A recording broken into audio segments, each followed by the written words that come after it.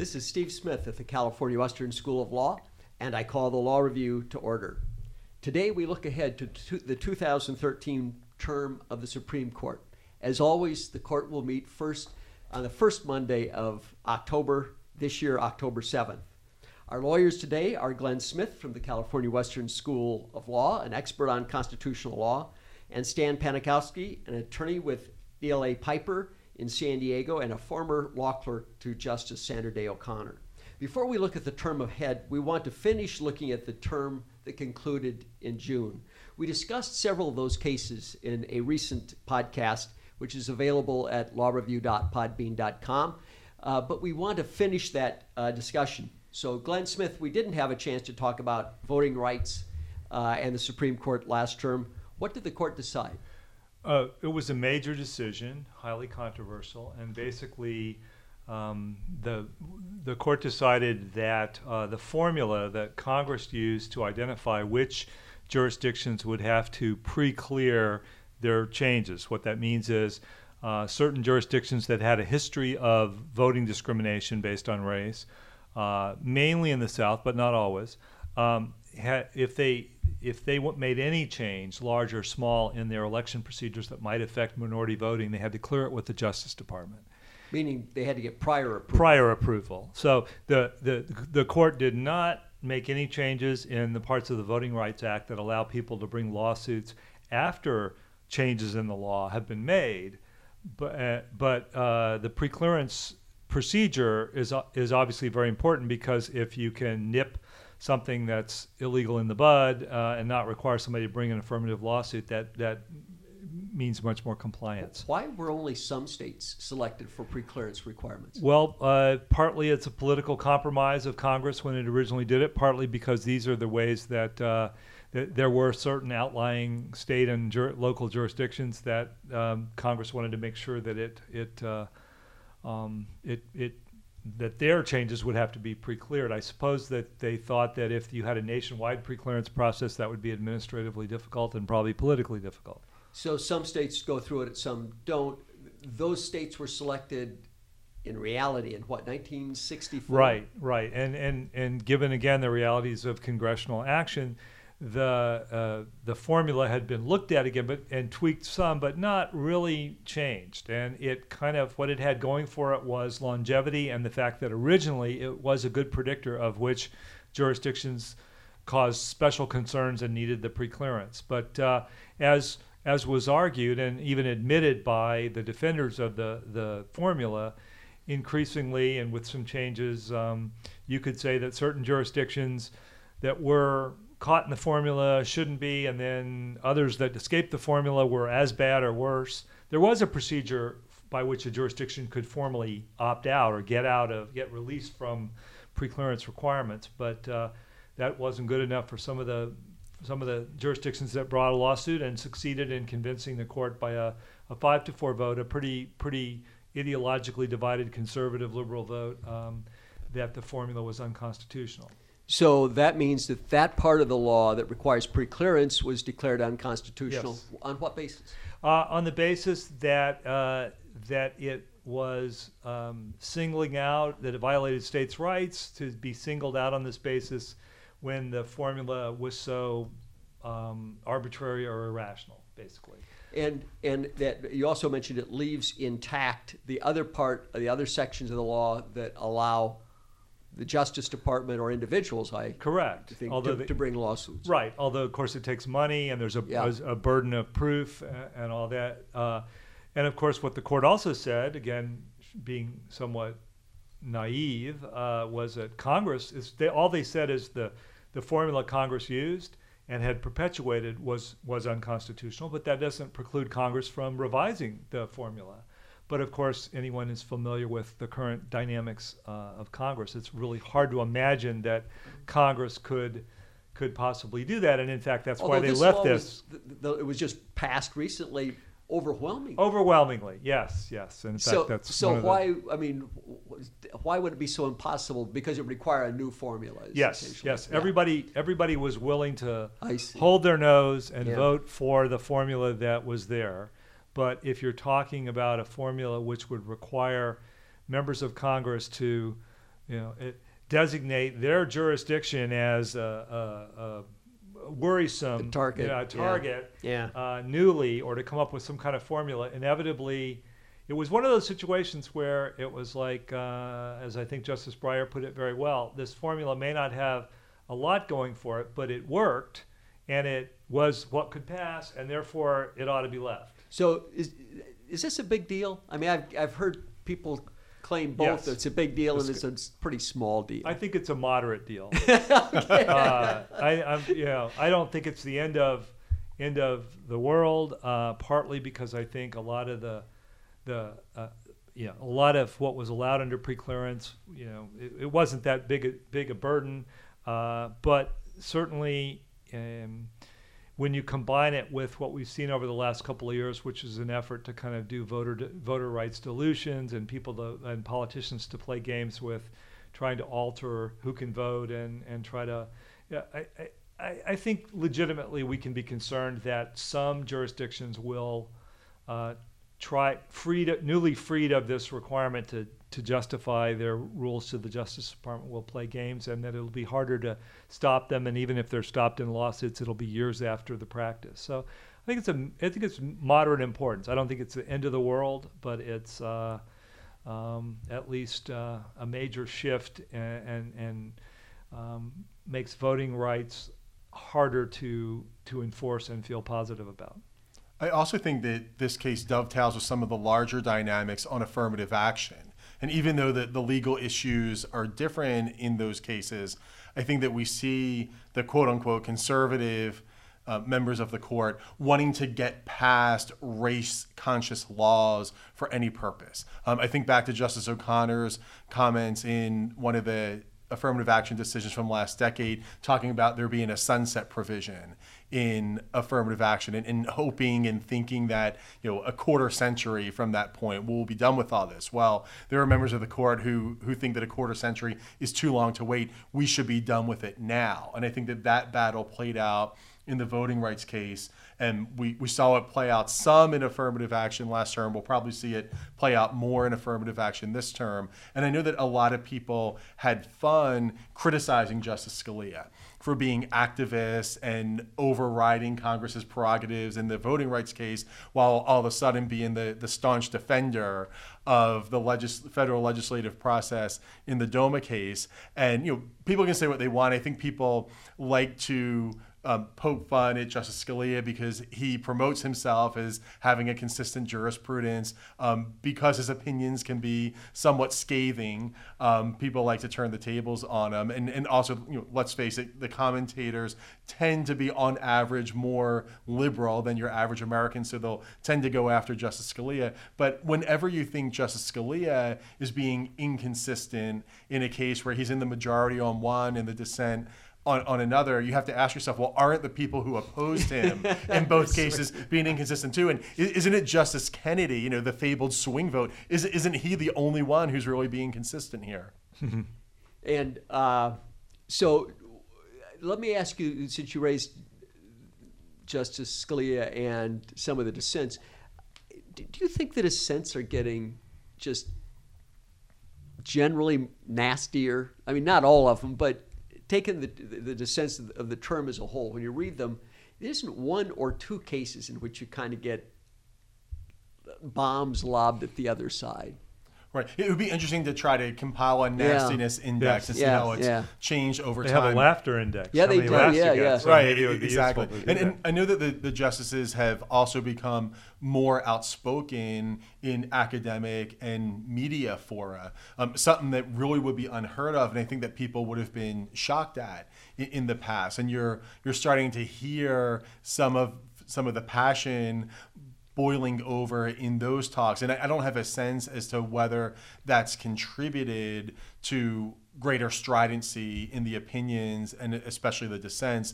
I know there are some people who think that Justice Kagan is going to emerge as the happy, smiley, but intellectually dominating Scalia of the left. And that the combination of her and Chief Justice Roberts moderate approach will bring a greater degree of, and I don't want to suggest that the court's opinions have become uncivil, but a greater degree of civility and courtesy to the discourse, even when they disagree sharply. Before we leave the term, I want to ask you one last thing about intellectual property cases that we didn't have a chance to talk about. It was a huge number of patent, copyright, just intellectual property cases last term. Was there any common theme? I think there was a common theme, and it's interesting because it stands somewhat in contrast to the broader theme in the business cases.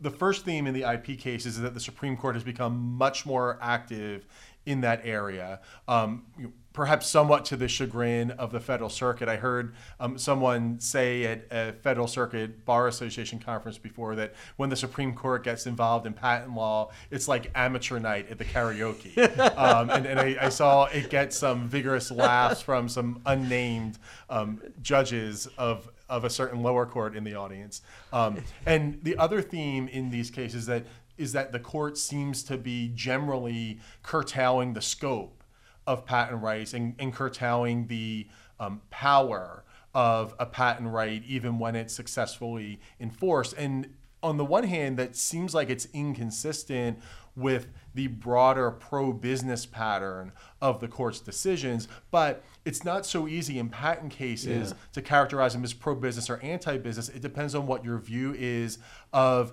that trade-off and bargain between giving incentives for innovation and providing access to ideas. And I think the court has probably made at least an implicit policy judgment that they think that business interests and the economy are better served by reining in patent rights and the power of remedies in patent cases, rather than thinking that we need to tilt the scales more toward protecting innovation. The Supreme Court must be taking these cases because it thinks the Federal Circuit and the Patent Office are getting a little too patent happy, as granting patents too often and too broadly. Yes, I think that given all the other issues competing for their attention, it's fair to say that if they were content with the way things were being done there, they would probably leave well enough alone. Well, it may be a moment to switch to the coming term because you mentioned the cases they get. So I wanted to start talking about the coming term because we're talking about a few cases that to watch for. But I wanted to take a minute to say, so how does the court get to hear these cases? Is there a random drawing and they get... So people file cert petitions to try to get the court's discretionary review. I mean, this is setting aside the few cases that come up through the courts. But almost all of them, you're saying almost all of them, the court chooses Exactly. itself. It's almost entirely discretionary. We're talking roughly 8,000 cert petitions per year, with less than 80 of them being granted. So we're talking about a 1% grant rate, which you then have to further subdivide into paid petitions and IFP, informa pauperis petitions. The rate for paid petitions is more along the lines of 3%, whereas with IFPs, you're talking south of 1%. And those are generally from criminal defendants and people who have a strong incentive to try to bring their case to get their particular sentence overturned, and so may not be doing the kind of screening of cases that the paid petitioners are. Exactly. The most famous IFP case of all time, Gideon v. Wainwright. Oh, yeah. And so the court's docket is almost entirely discretionary. It's about half the size of what it was a couple of decades ago. And then in a lot of those cases, the court is further limiting the reach of federal judicial power. I think that's a broad theme we've seen the past few years, and I think there are a number of cases this term which set the table for the court to do the same. So a lot of these cases involve who can sue, in what court, under what law, and with the broad trend being toward fewer people being able to bring fewer claims in federal court under federal law, the court is also in that way further shrinking its power. So, a broad theme in a sense can be the incredible shrinking court, both through the fact that most of its docket is discretionary to begin with, it accepts fewer cases than before, generally issues narrower decisions and more fragmented decisions than it used to. And then a lot of those decisions are designed to make sure that fewer cases get decided by the federal courts, including itself. On Law Review today, we're talking with Glenn Smith, a constitutional law faculty member at California Western, and attorney Stan Panikowski.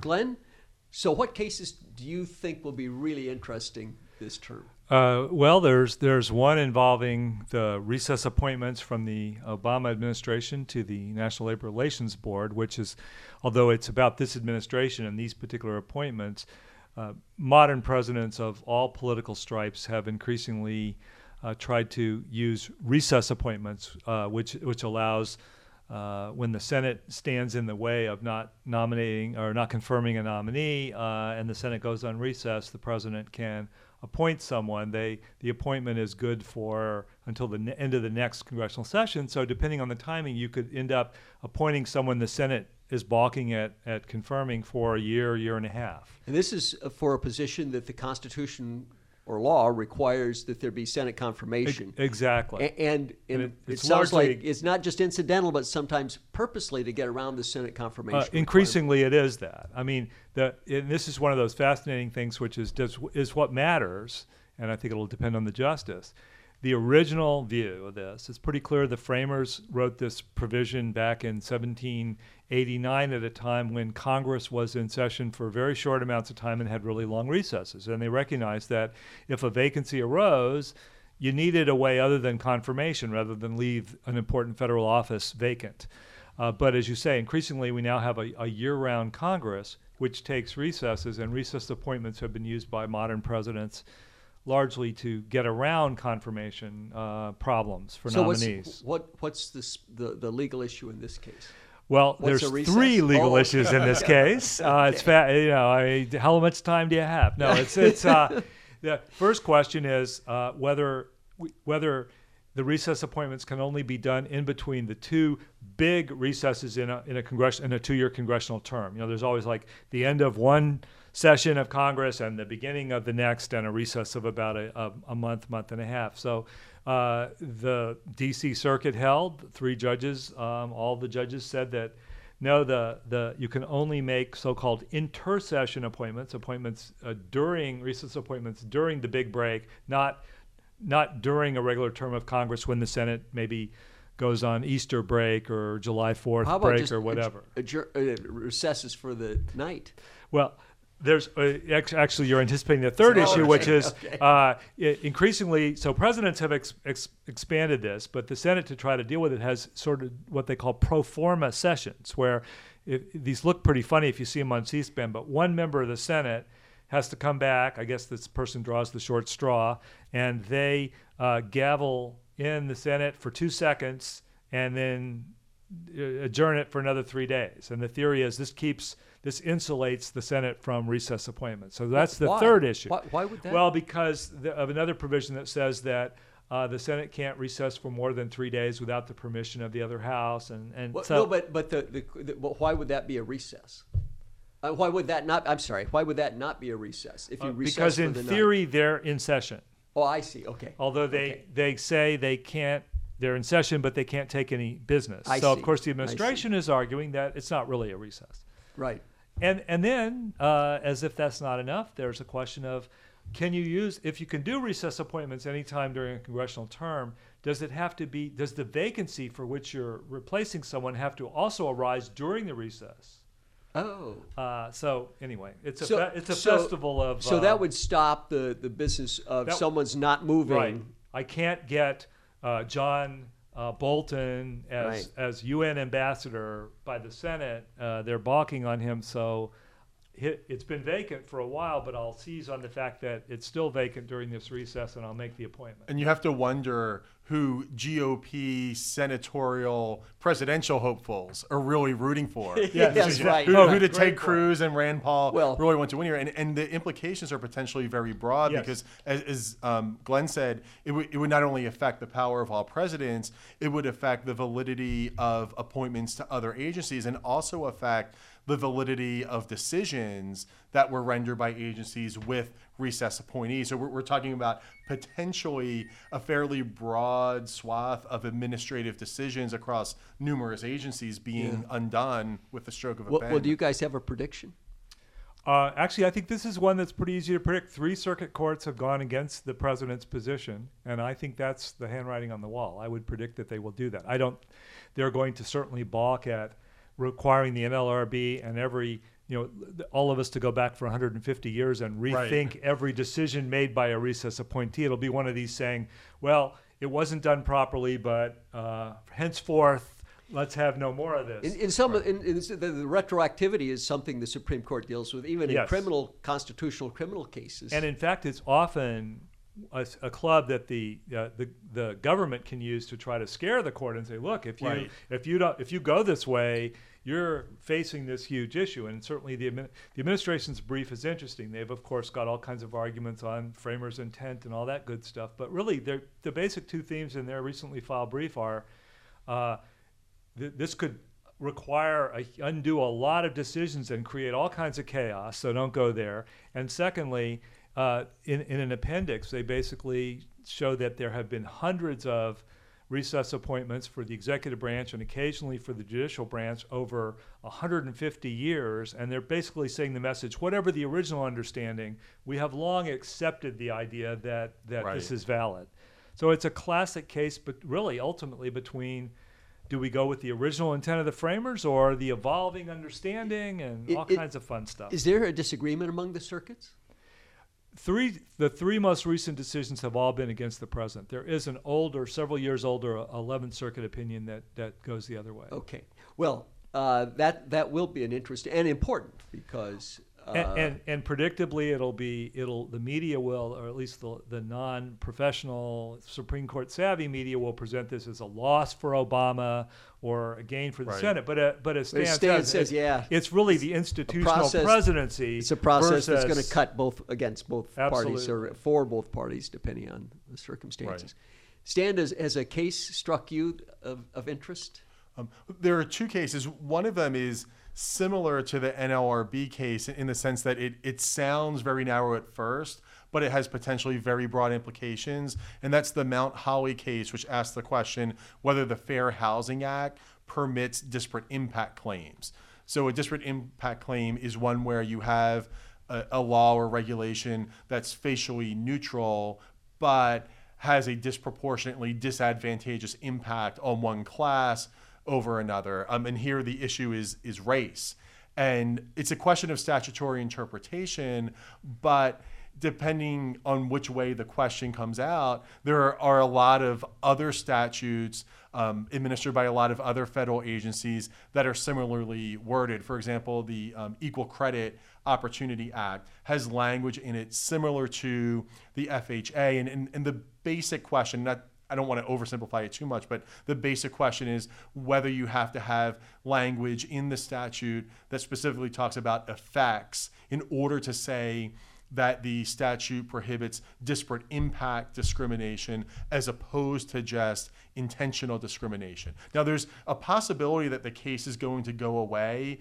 This issue has gone away in prior cases based on a settlement, and there are media reports that the parties may be close to a settlement here, which is yet another reason why sometimes the Supreme Court doesn't have as big an impact as it wants to, because even when it decides to take a case, sometimes the parties can make it go away. But if it does go forward, it'll be pretty broad. And the other case that's really caught my attention is Bond versus the United States, about the scope of Congress's power to implement legislation using its treaty power. And the basic question is, does federalism impose a constraint on Congress's legislative powers under the treaty power. Can Congress go ahead and enter into an international treaty that covers an area that is traditionally the domain of the states and is reserved to the states under the 10th Amendment, and then use that treaty as a basis to enact implementing legislation that would then put down a federal marker in an area that would otherwise be purely a state domain? Is it fair to say that the question there is essentially can the federal government enter into a treaty with other countries that expands its authority at the expense of the states? Yes, within the domestic arena. And Yeah. there's been some debate as to whether it makes a difference as to whether the treaty is self-executing as opposed to requiring implementing legislation. I think that that's a little bit of form over substance, but the facts from which this arises are potentially one of the most salacious cases to come before the Supreme Court. A man had an affair and his wife stole the mail of the woman with whom he was having the affair and also put poison in the muffler of her car, and then she was prosecuted federally under a federal act that implements an international treaty preventing the use of chemical weapons. And you can see that that's probably not going to happen often. And I think that one of the reasons why federal power might lose in the case is because it seems that particular prosecution is very, very far afield from any legitimate concerns in international treaties. But the hypotheticals in this case are going to be very interesting and very challenging, as you can think of a lot of other areas, such as, for example, the death penalty. That are, setting aside any Eighth Amendment issues, reserved to the state's domain. But you could see the U.S. entering into a human rights treaty where countries agree that the death penalty violates international law and should be abolished. What would happen if Congress were then to turn around and pass a law implementing it that abolished the death penalty in all states? And there are a whole host of other examples, and anything related to states' regulation of health, welfare and safety, where it would be an easy call to say an ordinary congressional law would be unconstitutional, as exceeding Congress's enumerated powers, violating the 10th Amendment. But does it completely change the equation if Congress does the exact same thing but routes that legislation through its treaty power? It's vaguely reminiscent, by the way, of the Obamacare controversy, where, again, it's another example of the court being concerned about federal power versus state power, but it sort of depends on, we had the decision that you couldn't have an individual mandate under the commerce power of Congress, but you could under the taxing power. It's kind of like, okay, maybe Congress couldn't do these things directly, but can it use the treaty power to empower itself? And so I think these are cases that for the last couple of decades this court has taken seriously and sometimes uses, as you say, as a way to put down a marker saying you can't go this far, federal government. So any other cases that we should look out for, Glenn? There's one that I'm looking at because I follow separation of, there's one I'm looking at a lot, an area of separation of church and state. And this is an area where, in terms of government symbolically associating it with itself with religion, the court has been excruciatingly unable to decide on a certain standard or a certain approach. So what's an example? For example, prayers at graduation, voluntary prayers said by someone at graduation, or the Ten Commandments. A monument about the Ten Commandments on the Texas Capitol is constitutional, but not if it's on the courthouse wall in Kentucky. And there's these kind of split results are a function of the fact that there are 3 or 4 different approaches, some more separation of church and state, some less separationist, which contend for majorities and get majorities and don't. And often Justice O'Connor and sometimes Justice Kennedy and Justice Breyer have been swing voters to produce that result. Well, the court hasn't had one of those in a long time and hasn't really had one of those where, for example, Justice Alito and the newer justices have had to sort of show their cards. Where are they on the spectrum of possible approaches? Justice Alito might well be the fifth critical vote to decide, are we going to go more on the separation of powers side? Sorry, I keep saying separation of church and state side, or the church and state can interact more and be more associated. Anyway, that's all context. Yeah. To fast forward to a case called Town of Greece, which is named after this town in upstate New York, which for years had a practice of opening its city council meetings with a prayer said by a local member of the religious community who was, they sort of invited to come. And so it wasn't a government official government prayer, but it turned out that because the town of Greece, the religious community is almost completely Christian, that 117 out of 121 of the prayers were said by Christian ministers. And some of them were very, very consciously Christian. They would pray on behalf of all assembled to live the life of Christ, etc. And so the question is, does this violate the Establishment Clause because the town didn't do enough to avoid a sense that it was endorsing Christianity? Should the town have been more conscious of what a reasonable observer would think this meant? And one thing, the endorsement theory, again, it's interesting to have Stan here, was created by Justice O'Connor and perfected by her.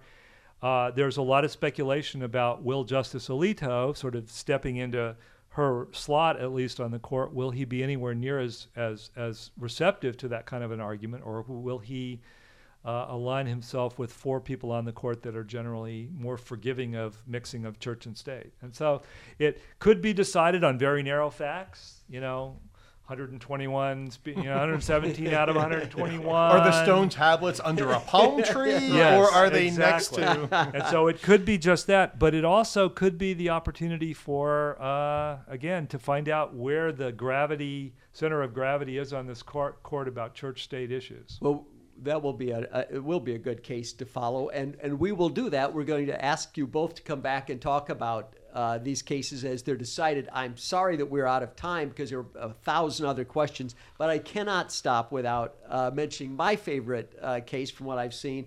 I'm not sure it's my favorite, but it's intriguing. But it is intriguing because I get on airplanes once in a while. It's a frequent flyer case in which Northwest Airlines, now Delta, tossed a very frequent flyer, platinum kind of flyer, off their frequent flyer list, and he lost, I think, his miles as well as his status. He was a rabbi, so they were particularly unhappy with him for some reason. There's some dispute about that. Either that he filed a lot of complaints or that he was trying to intentionally overbook flights so he could get the compensation. In any event, whatever it was, he filed suit against them, and it was dismissed under the theory that the Airline Deregulation Act prohibits states from passing laws that address price, route, or service of air carriers. And so the question is a frequent flyer program related to price, route, or service of the airlines. So it's a preemption case and a statutory interpretation case. So I'll follow that very closely and report on that. Yeah, forget about the First Amendment, equal protection, right, all that. Right. What do Americans really care about? Their frequent flyer miles. Well, it is the most I think the biggest currency in the world is frequent flyer miles. Probably. Well, the other thing I wanted to say, it's easy to follow what the Supreme Court is doing, and for anyone, it's free. The Supreme Court has a really good website, for one thing. So going on the supremecourt.gov is their website. You can listen to their oral arguments. They post them every Friday. It's kind of fun to listen to those. And of course, as decisions are released, they're released on that website almost immediately. So it's a great way to follow the Supreme Court. For insiders, there's a website, SCOTUS blog for Supreme Court of the United States, SCOTUS, SCOTUS blog.com. It's got tons of data and information. It's kind of fun to follow. So it's easy to do that. Well, thank you, Glenn Smith and Stan Panikowski, for preparing us for the term just ahead. We do look forward to coming back to talk about the outcome of these and other cases. Thank you for being on Law Review. Thanks also to our producers, Sarah Kagi, along with Katrina Julian, Megan Wright, and Jinhee Park. We invite you to subscribe to the podcast on iTunes or by visiting lawreview.podbean.com. We enjoy hearing from you, so you're welcome to send us a message via lawreview.podbean.com. Until next time, this is Steve Smith, and the Law Review stands adjourned.